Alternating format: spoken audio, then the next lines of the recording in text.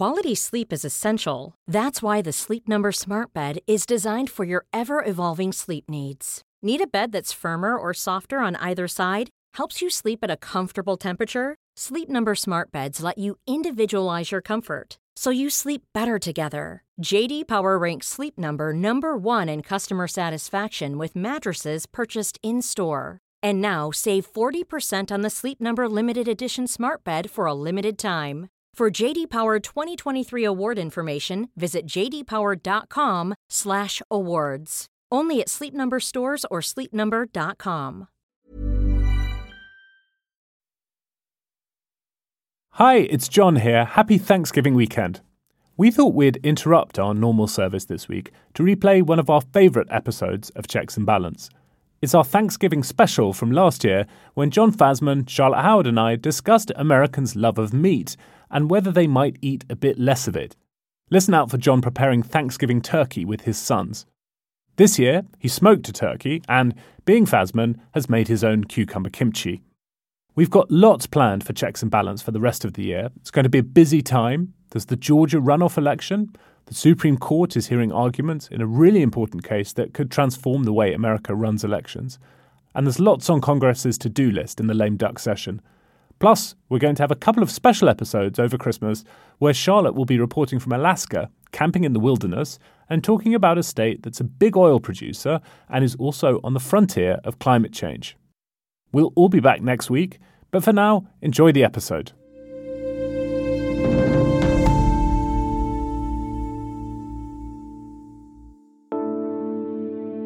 Mary's Lamb is a poem that tells the story of a little girl who brought her pet to school because everywhere that Mary went, the lamb was sure to go. The verse from 1830 is better known as the basis for the nursery rhyme, Mary Had a Little Lamb. As beloved as it is, it's not the greatest contribution to American culture made by the writer Sarah Josepha Hale. That was making Thanksgiving a national holiday. Already celebrated in parts of New England, including Hale's native New Hampshire, she thought that spreading it across America would be a welcome unifier at a time of growing tensions between North and South. By 1854, more than 30 states and territories officially marked the day, but it wasn't until nearly a decade later that Hale achieved her goal. Writing to President Lincoln in September 1863, she told him only he had the power to make Thanksgiving permanently an American custom and institution. Soon after he did, and ever since, most Americans have got together on the fourth Thursday in November to eat until they burst. It's a much-loved celebration of overabundance, but now we know mass meat eating is bad for the planet. This is Checks and Balance. I'm John Prideaux, The Economist's US editor, and each week we take one big theme shaping American politics and explore it in depth. Today, can Americans eat less meat?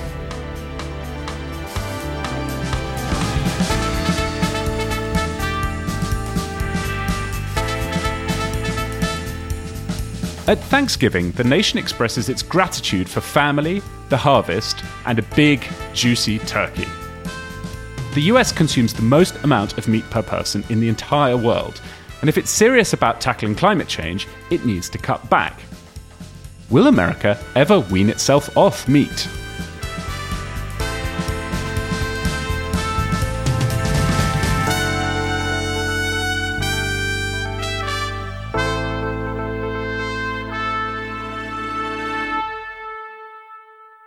With me for this Thanksgiving special are Charlotte Howard, The Economist's New York bureau chief, and John Fasman, the US digital editor.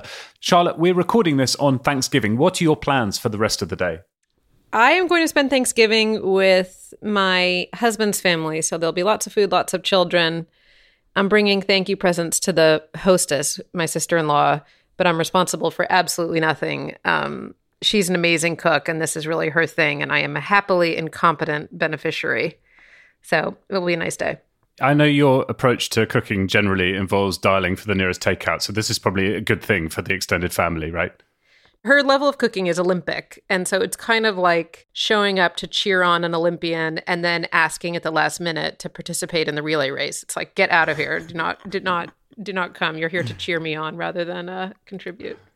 The other person whose level of cooking is Olympic is our dear friend and co-host, John Fasman. John, what are you going to be doing for Thanksgiving? I'm going to start by doing a preemptive trip to the gym with my brother, but after that, it's 6 hours of cooking. Okay, well, that sounds good. We're going to be talking about meat and America's relationship with meat and whether Americans might eat less of it for various reasons in this episode. But I think just to be clear up front, there's a certain degree of hypocrisy here. I think all three of us are carnivores. We eat varying amounts of meat. So this is a podcast in which we're not going to be lecturing carnivorous listeners about what they ought to be doing, but more exploring some of these questions. But before we get to any of that, John, we're going to begin in your kitchen. That's right, John. I'm glad you said that in the introduction, because this is not a show where we lecture and hector people to eat less meat. This is a show where we are trying to be honest about our own struggles. I'm trying to be honest about my own struggles to eat less meat. Meat has a sort of emotional centrality on holidays, especially this one. And so I've spent a lot of time this week thinking about how to cook a meal centered on meat, like hundreds of millions of other Americans, I expect. And so the first stage for me in turkey prep is the brining, which happened on Monday and which I did with my sons. All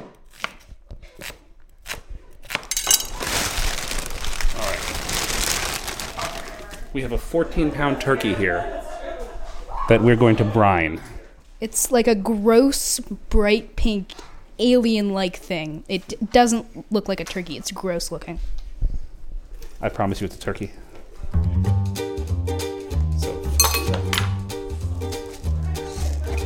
In the brine is 3 tablespoons of salt.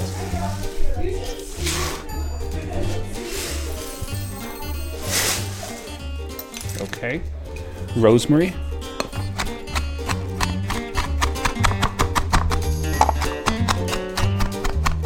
Smells so good. Smells like rosemary. And then we need to zest a lemon.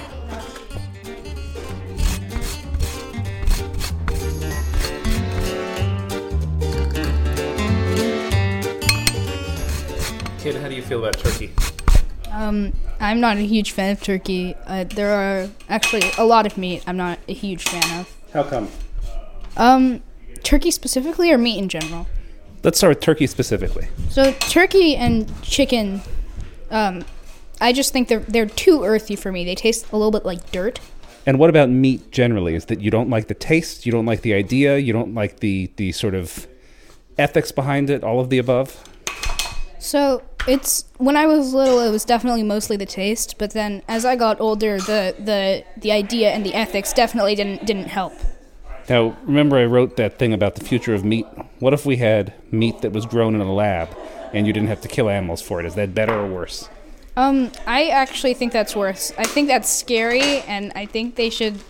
I'm not going to eat it unless I fully trust it, which I think I'm not going to do until there's more testing. Fair enough. There's like blood coming out of it, and it's frozen. There's like icy blood. There is icy blood. All right, I need to thaw this a little bit.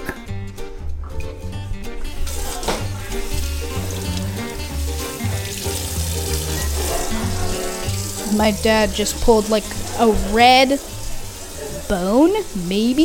It's gross. It's the liver. It's the liver? It's the liver. Which one, the long thing or the little thing? The little thing is the liver, the long thing is the neck. Yeah, that's nasty. It's the grossest thing that I've heard today. The neck you use to make stock from it, so we'll boil it on the morning of Thanksgiving. It's important, if an animal died so you can eat it, you use as much of it as possible. So you boil the neck to make stock for gravy. Yeah, I'm all for that. I just don't think I needed to see it. Put the neck away until Thursday. And here's the turkey. And I'm going to rub it with the brine. Over the next few days, the brine will make the meat nice and soft, well seasoned.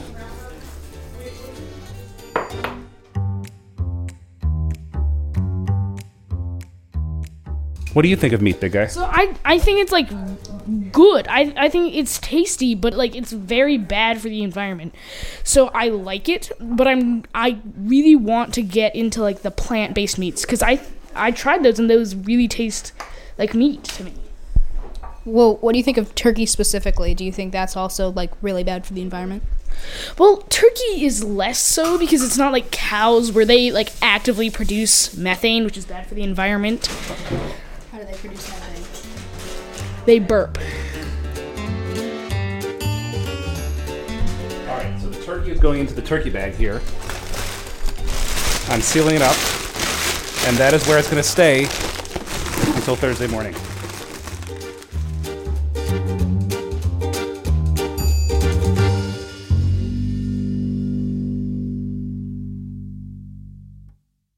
I want to say that was the cutest thing I've ever heard, but your sons are so well spoken and thoughtful.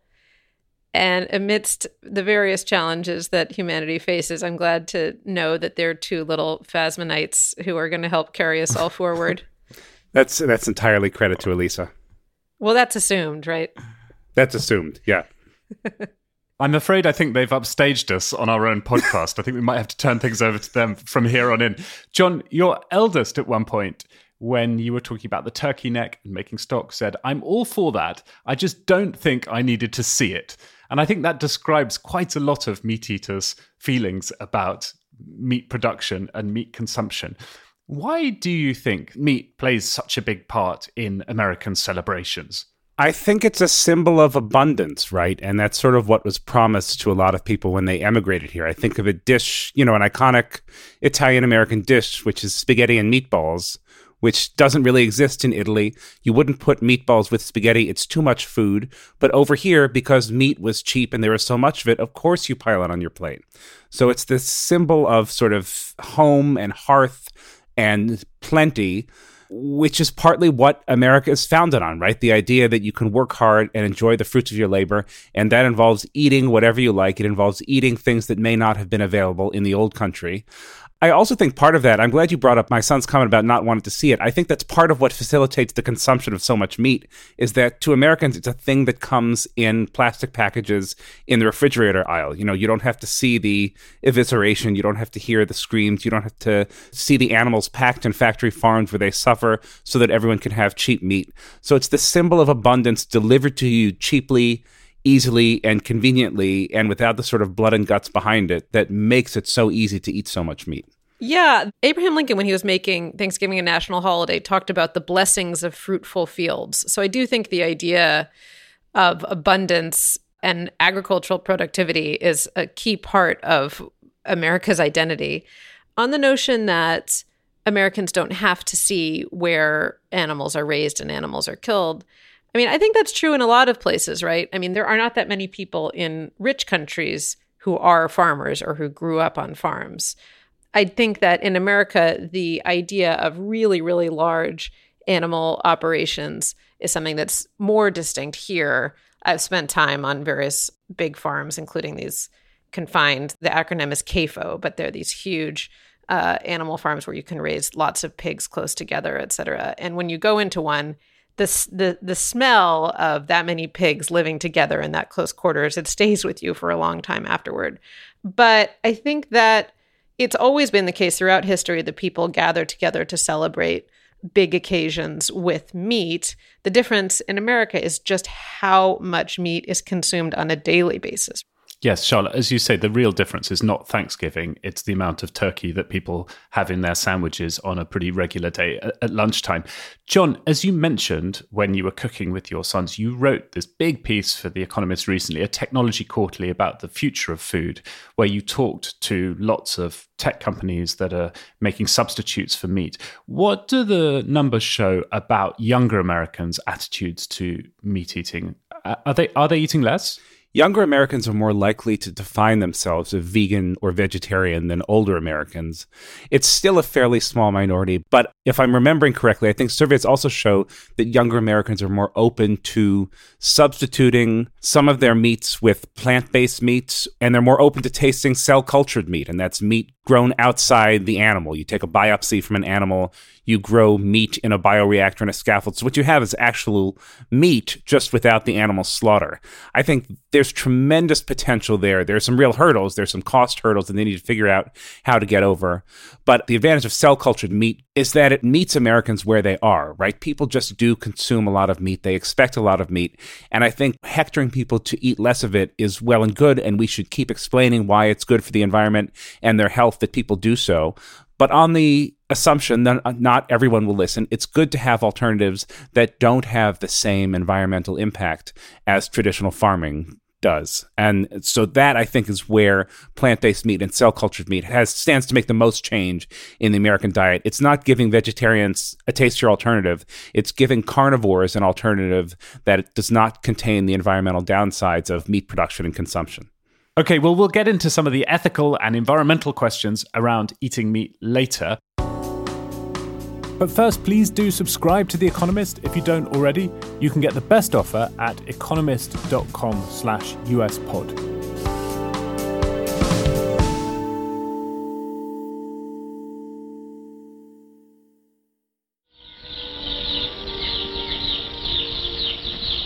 Did you know that poultry is the nation's third largest agricultural crop? A $3 billion business? In the aftermath of the Second World War, Americans needed something different from their chickens. Breeders have achieved great results in boosting the egg output of the average hen. Today's hen averages 154 eggs per year, and some birds produce over 300 annually.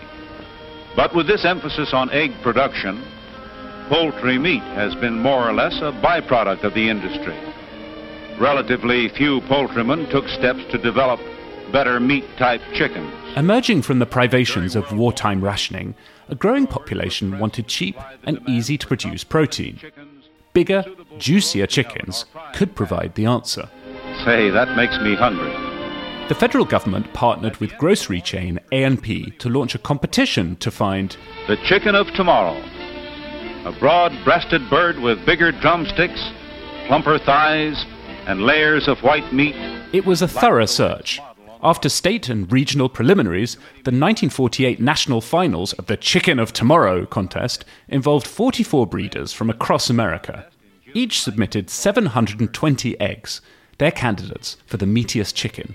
The eggs were hatched and raised under identical conditions. Now at 18 days, the chick is almost ready to emerge from its shell. And a documentary film was made to chart each step. On the 21st day, its sharp beak pokes through to daylight as it seeks its freedom. That freedom, of course, was short-lived, as the test chickens inevitably ended up in the abattoir. Each lot was dressed separately, cooled and ready for judging. Every sixth bird selected as a judge's sample and rated for meat characteristics.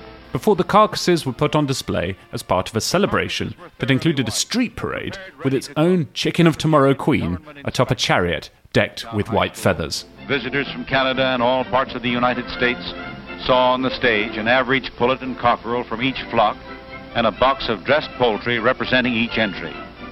Two breeds emerged triumphant. White Plymouth Rocks from Connecticut were deemed to have the best carcass characteristics, while New Hampshire Reds from California were the most economical to produce. Eventually, these were crossbred to make the perfect bird, which is still eaten by Americans today. The success of the contest proves conclusively that it is possible to breed chickens with superior meat-type characteristics. The Chicken of Tomorrow competition was emblematic of the need to produce more food for less. This was both to feed the post-war baby boom and also as a tool of Cold War soft power to display the abundant benefits of capitalism. Widespread production of superior meat-type chickens. But we're now dealing with the consequences of this excess. Even today, housewives are enjoying improved meat-type chickens. They sure make wonderful eating. The tomorrow of 1948 was very different from the tomorrow of today. Yes, sir. Make mine chicken. Chicken of tomorrow, that is.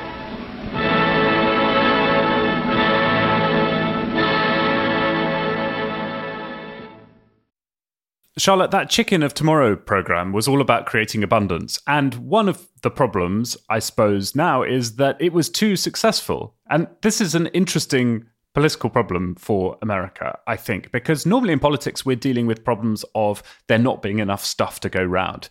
Meat, to the extent that the excess consumption of meat in America is a problem, and I think it is a problem environmentally, at the very least, meat consumption is a problem of plenty, right? And we're not used to having to solve problems of plenty in American politics. So meat is bad for the environment for a variety of reasons, but it's worth honing in on beef, which people may know vaguely why beef is bad for the environment, but to put some figures on it. The UN estimates that livestock accounts for about 14% of all man-made greenhouse gas emissions. That's a lot. So greenhouse gas emissions include, of course, not only carbon, but importantly, as it relates to livestock, it includes methane, which is a much more potent greenhouse gas. It has more damaging effects than carbon does.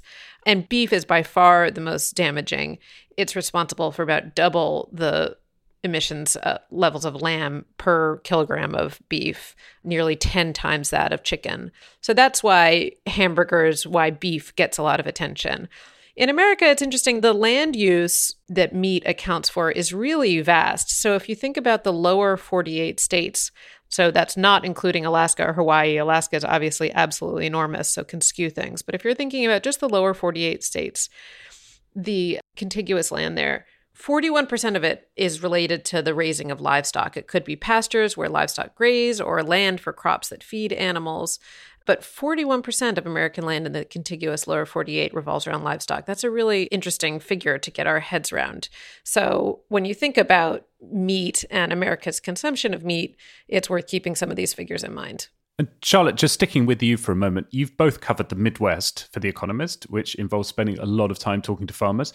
And also, you've covered the environment, which means you spent a lot of time thinking about the impact that farming has on climate change. How has all of that reporting affected how you eat? I try to eat less meat than I used to. So I rarely eat meat at lunchtime and have it more rarely, but I enjoy eating meat. I mean, the issue though, think about beef. So Americans eat just an enormous amount of beef. So there's some other countries that have big producing industries as well, Uruguay or Argentina. But to compare America to Britain as a point to accentuate this, America eats more than twice the level of beef than do Brits.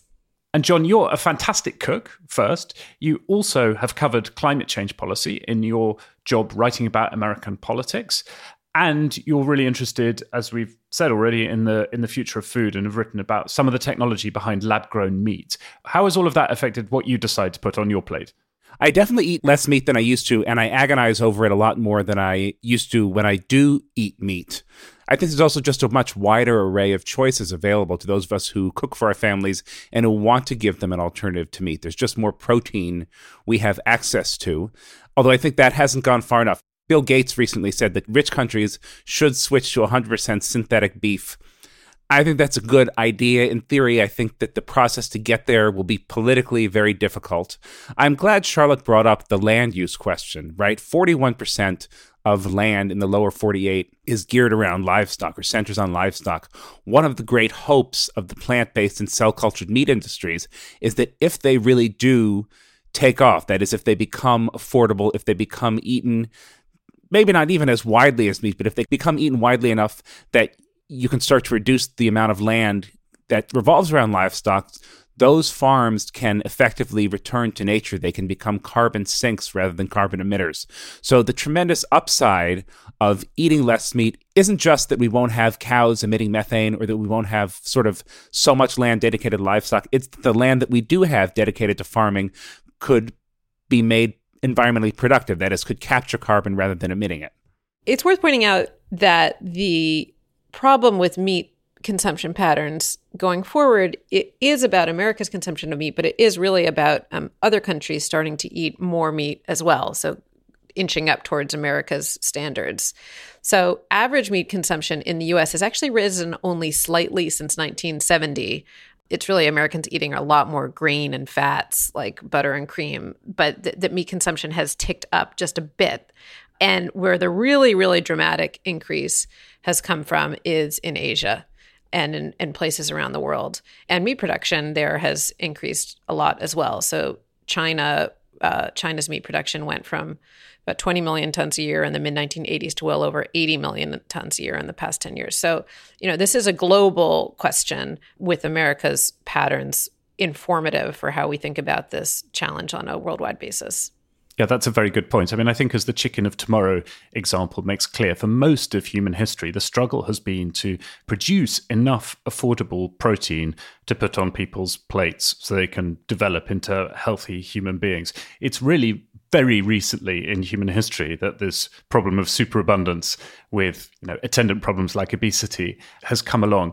So there's a bit of tension here, right? When people talk about trying to switch away from meat eating in the rich world, it's all well and good for Americans to say we should eat a little bit less meat. But for other countries, they have an interest in being able to enjoy meat and protein as the income levels in their countries rise. It's not that dissimilar in some ways from America having gotten rich on the basis of industrialization that was hugely carbon intensive through the combustion of coal and oil, and then starting to scold other countries for their own emissions as their incomes rise. Yeah, I agree with all of that. We'll be back in a moment to discuss the politics of persuading Americans to eat less meat.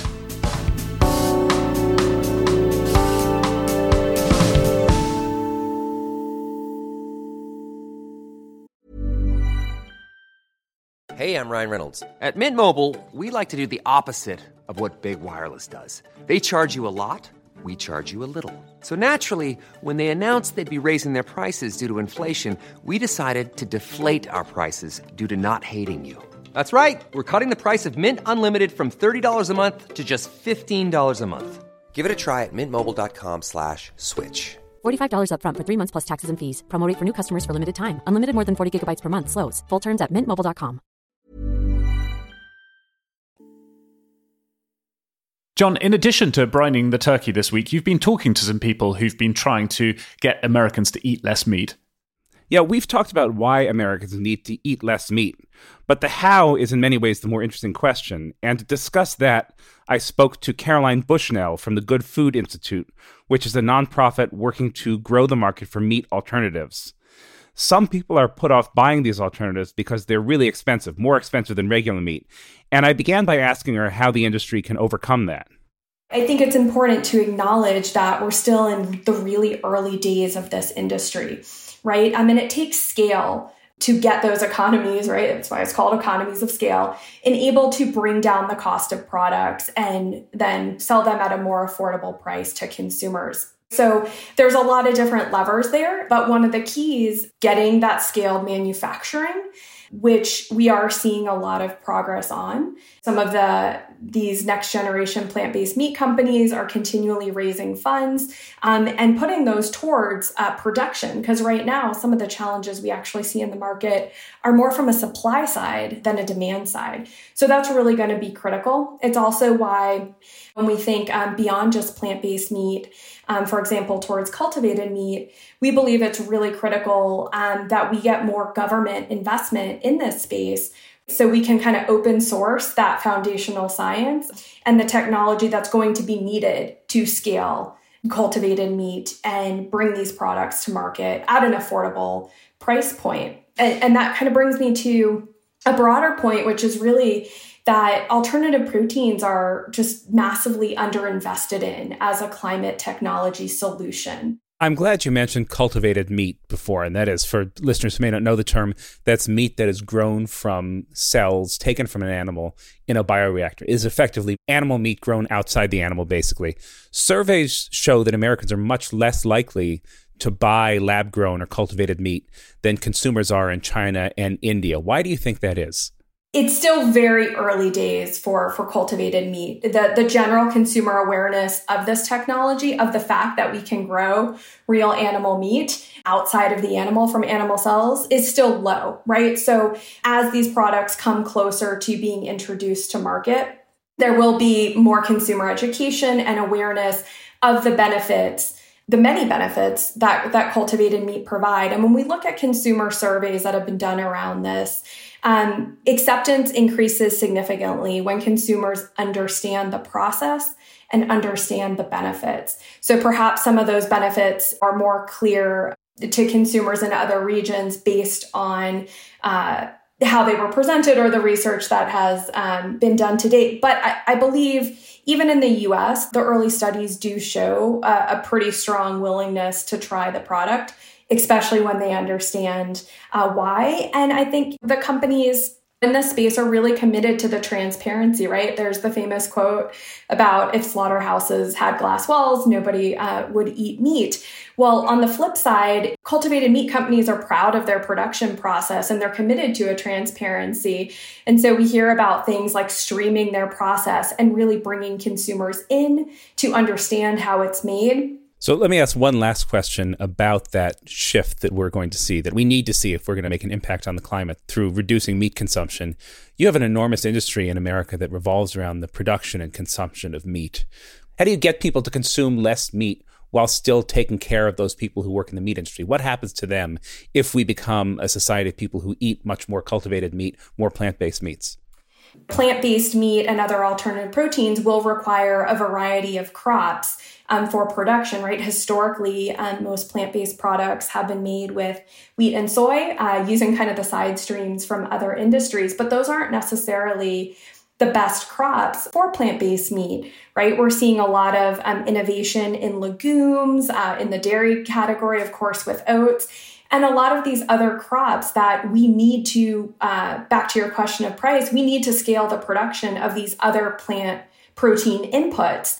On the corporate side of things, right, we've seen all of the large meat companies, pretty much all of them, rebrand themselves as protein companies. And I've heard many meat company executives say something to the effect of, we'll provide protein in whatever form consumers want. And I think they're increasingly acknowledging that that is in an animal-free form. And so they are shifting towards that, which also gets back to the question of price, right? Because they have extensive manufacturing capabilities, distribution capabilities, sales and marketing infrastructure developed that they can bring to bear on bringing other forms of protein to market.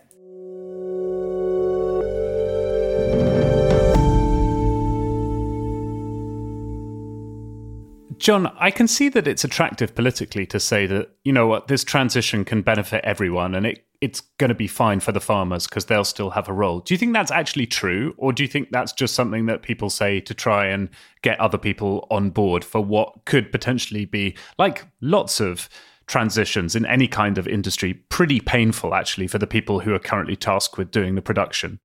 I think it is true that this transition, well managed, could work out for everybody. But I think politically, it's really tough to do that. I mean, just look at the politics around the transition to green energy. The Republicans have portrayed it as an effort to shut down coal plants, to make them bankrupt. The truth is, not many people work in the coal industry anymore. We all know we're going to have to transition to green energy. So you would think it's in everyone's interest to make this transition work for a lot of people. You've already seen something like this happen with meat consumption, right? There's that story that went around earlier this year that said falsely that Joe Biden wants to ration Americans' meat consumption to 1 hamburger per month. Now, nothing like that has ever been in the president's plans, but you can see what happens with the specter of change. I mean, there's always a political benefit to the opposing party whipping up fears of change. And my concern is that unless this is done extremely delicately with outstanding messaging, that's what will happen here. It's what will happen anyway, but you need really good messaging to counter what will inevitably be political scare tactics around this change. I was struck by Tom Vilsack, the agriculture secretary, having to say in response to that scandal, quote, "There's no effort designed to limit people's intake of beef coming out of President Biden's White House or USDA." I mean, that he has to spell it out that way is pretty ridiculous. I think that the issue is really about behavior and culture rather than necessarily economics, to John's point. But I wouldn't downplay the economics too much, just because U.S. farm states, a huge amount of the grain that is produced in America goes toward not the consumption of grain per se, but it goes to feedstocks. And so U.S. farm states have an interest in the rest of the world continuing to increase their meat consumption too, because Americans are eating more chicken. Chicken uses less feed. Most of the growth in meat consumption is going outside the U.S. So they want to continue to export more corn and soybeans to other meat-producing countries to help meet that global demand. So there is a real interest from U.S. farm states, which account for a disproportionate amount of power in the Senate, to not only sustain American meat consumption, but also meat consumption elsewhere. And Charlotte, just on that, how different is the Biden agriculture policy to the Trump agriculture policy so far as we can tell? Well, one of the interesting things about agriculture policy in general is just the amount of support that does go to American farmers. So the Trump administration had a huge amount of support for farming just simply because, in large part, because of the trade wars impacting exports of American grain. So Trump needed to sustain his support among rural America, and part of that was through giving them more cash. But to the extent that you look at how President Biden talks about climate and farming, it's really about support to help farmers mitigate climate change, to think about introducing some new technologies. To the extent that the Biden administration has become involved in the meat industry, it's really about competition issues among meat packers, which, if resolved, would probably lower meat prices for American consumers. So I would describe the Biden administration as serious in thinking about how to mitigate the emissions from farming practices, but really hands off, to Tom Vilsack's point, in thinking about behavioral change. I think that behavioral change in terms of reducing meat consumption is going to come from the private sector. And just to that point, it's worth remembering that the only time in recent history that American meat consumption has declined was a really minor dip from 2007 to 2013, which had to do with the Great Recession lowering incomes. It also coincided with rising prices for meat due to higher ethanol demand for corn, a few bad harvests, et cetera. So it's really a big lift to think about reducing that consumption. So, John, as Charlotte says, this transition, if it happens at all, is going to be slow. Looking way into the distance, and with the benefit of your reporting on lab-grown food, lab-grown fish, lab-grown meat, what do you think we'll be eating for Thanksgiving around about 2050? This is not a hopeful answer, but I think we'll probably be eating really exactly the same thing. There may be marginally more vegetarians. There may be marginally more sort of experimentation with plant-based turkeys and the like. But you can't discount the centrality of a whole roasted turkey in the middle of the Thanksgiving table. And the truth is, the cultured meat industry is in its infancy now, as Caroline said, and it's really, really far away from being able to produce anything as sort of detailed and intricate as meat on the bone.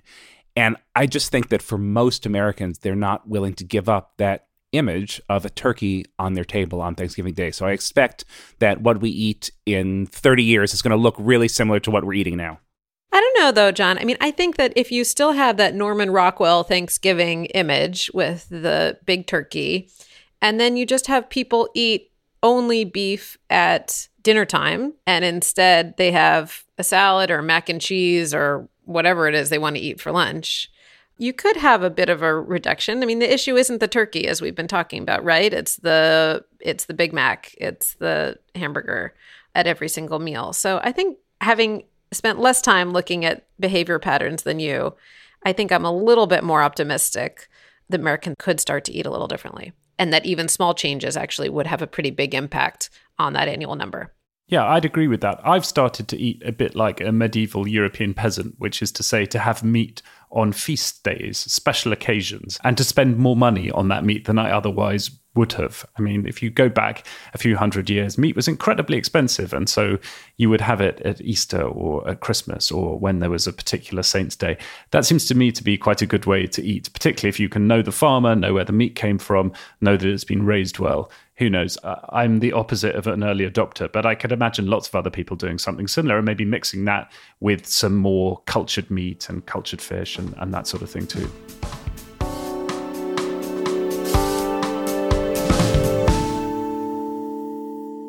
Well, we even have a Thanksgiving-themed quiz this week. The Economist first mentioned the holiday in an 1846 article about the flour trade in New York, writing that on Thursday, November the 26th, the weather having set in cold, there was fair business done, notwithstanding it was Thanksgiving Day. Question. Thanksgiving is celebrated on the fourth Thursday in November, but which president moved it to 1 week earlier in a bid to help the economy? FDR? mean, that's a good guess. Who knows? That sounds right. Was it in the Depression? But I have no idea. As ever. It was FDR between 1939 and 1941. Apparently it wasn't much of a success. Having an extra week of Christmas shopping didn't boost sales. That was what he was hoping for. The country split over this, with some observing Franksgiving on the penultimate Thursday and the rest Thanksgiving a week later. Question 2. A Thanksgiving tradition is the presidential turkey pardon, of course. What were the names of the 2 turkeys pardoned by President Biden this year? Peanut butter and jelly. Correct yet again. I'm sorry, Charlotte. Totally fine. Only one turkey takes part in the official ceremony, another is a backup, but both end up being spared. Previous pardoned turkeys include corn and cob, bread and butter, and mac and cheese. I was kind of hoping for Don and Eric, to be honest. John, it must be almost time to put that turkey in the oven. It's lovely to talk to you as ever. Have a great Thanksgiving. Thanks, John. Charlotte, I hope you have a wonderful time surrounded by your family, including your newest arrival. Thanks, John. And happy Thanksgiving, of course, to all of our listeners. Thank you also to our producers, Harriet Noble and Nicola Rofast.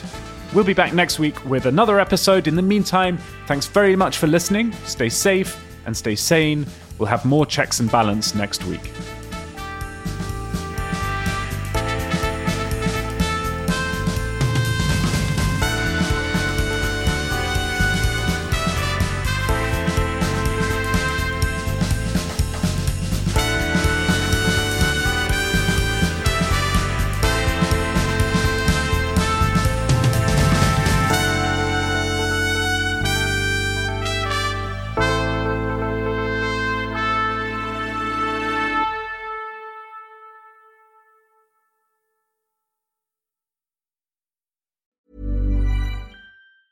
Even when we're on a budget, we still deserve nice things.